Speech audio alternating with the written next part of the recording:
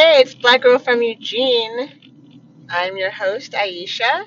Thank you so much for following me and listening to me and checking out my Instagram page, which has gotten a whole lot.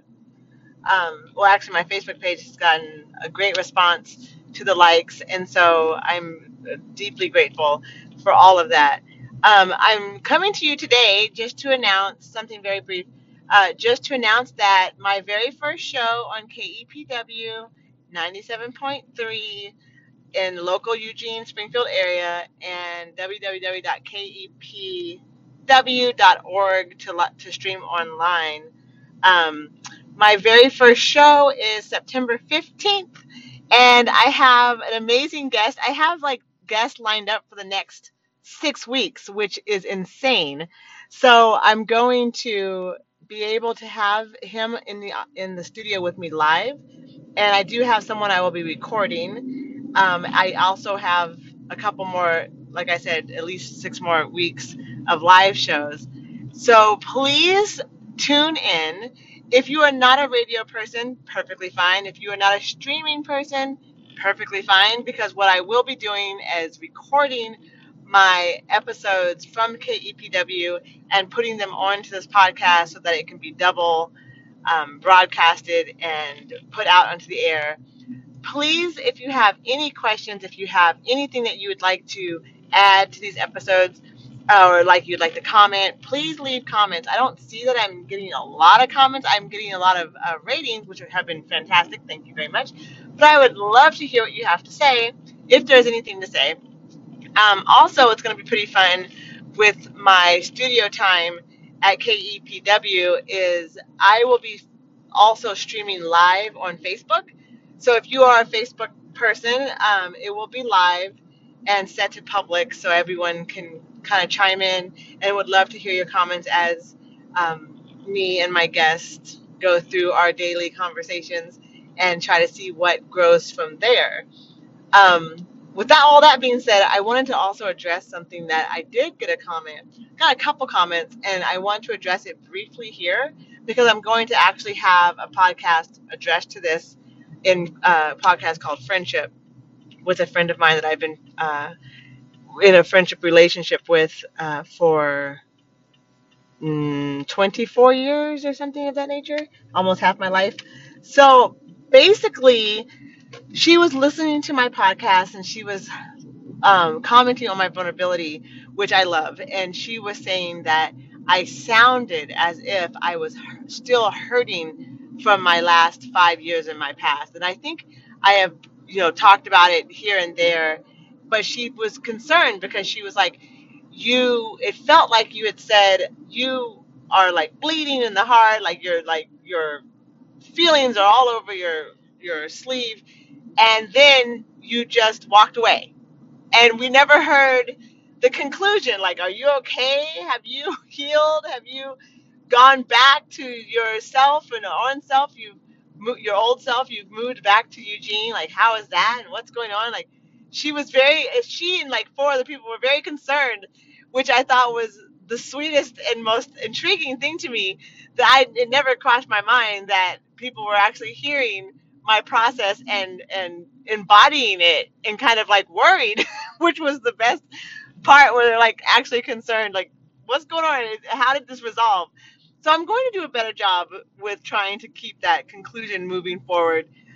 To be very honest, I am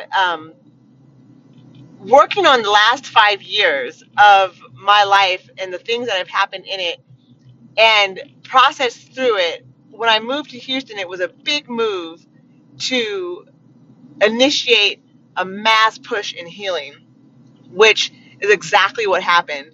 I was only in Houston for about 7 months, though, and I've had to come back a little earlier than expected, which is, like I said, bittersweet. But I'm here now. So now the process that I had gone through to really try to address the grief that I had over the years and of trauma that I had been through, and just adjustment and straight up turmoil and uh, just growth, really. I had to take time to assimilate all of that. And I did so over the 7 months. Those 7 months, I was so fortunate to be able to be left alone, really. Not like alone in solitude, but alone in terms of people calling me and needing me and pulling at me and expecting things of me and all of those things. I was able to stop and meditate. I learned to meditate with a guided app, which I love. I went to therapy, which I love. I also started to exercise and do yoga, which is critical. Those three things, four things, five things, how many I listed, practically saved my life. It allowed me to come back to center, and it allowed me to see just how far off center my spirit had become, at no fault, really. There was no fingers to be pointed. It was just a process. And at this point, I am solidly on 2 feet, where I'm looking at my present and I'm looking at my future. I actually don't focus a whole lot on the future fast forwarded.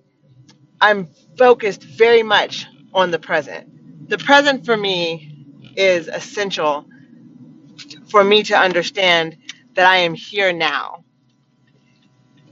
It's a great grounding tool. It's a great way to start your day. It's an amazing way to stay present with all of the amazing blessings that come to you each day as you just live your life. Even in the hardest days, there's ways that you are being blessed each and every day. So I just wanted to reach out real briefly, like I said, and talk about the idea that the grief that I had gone through had not consumed me. I have not withered into nothingness and into despair. I made it out the other end, and I will definitely have more podcasts about how. I will definitely talk about the impact yoga and meditation has had on my life, the positivity of actually saying goodbye to people in your life, leaving people who are not positive influences, who do suck your energy, people who are not your champions, people who are not clapping for you, and understanding that you don't have to give excuses, you don't have to give reasons, and you don't have to give any apologies for staying too long, or for walking away, or for not understanding why they don't champion for you. Being able to understand that their lives and my life and my reason and their reason do not actually have to be the same, and we can still live our day every day in peace, and I can go on living my life in peace and not feel burdened by the expectation of people who honestly aren't even in my corner. They're not honestly not taking the time to love me and push me forward. It's interesting when you are down how much you realize after you come up who are actually your friends, who are actually in your corner. And when you come out of that, the clarity is mind blowing. The clarity is mind blowing. So we'll talk more about that on future podcasts. This, like I said, is very short and brief, to the point. The point is, listen to me on the radio. KEPW. It's going to be amazing. 97.3. I'm trying to figure out how to put some music on there. I'm going to have some actual real equipment.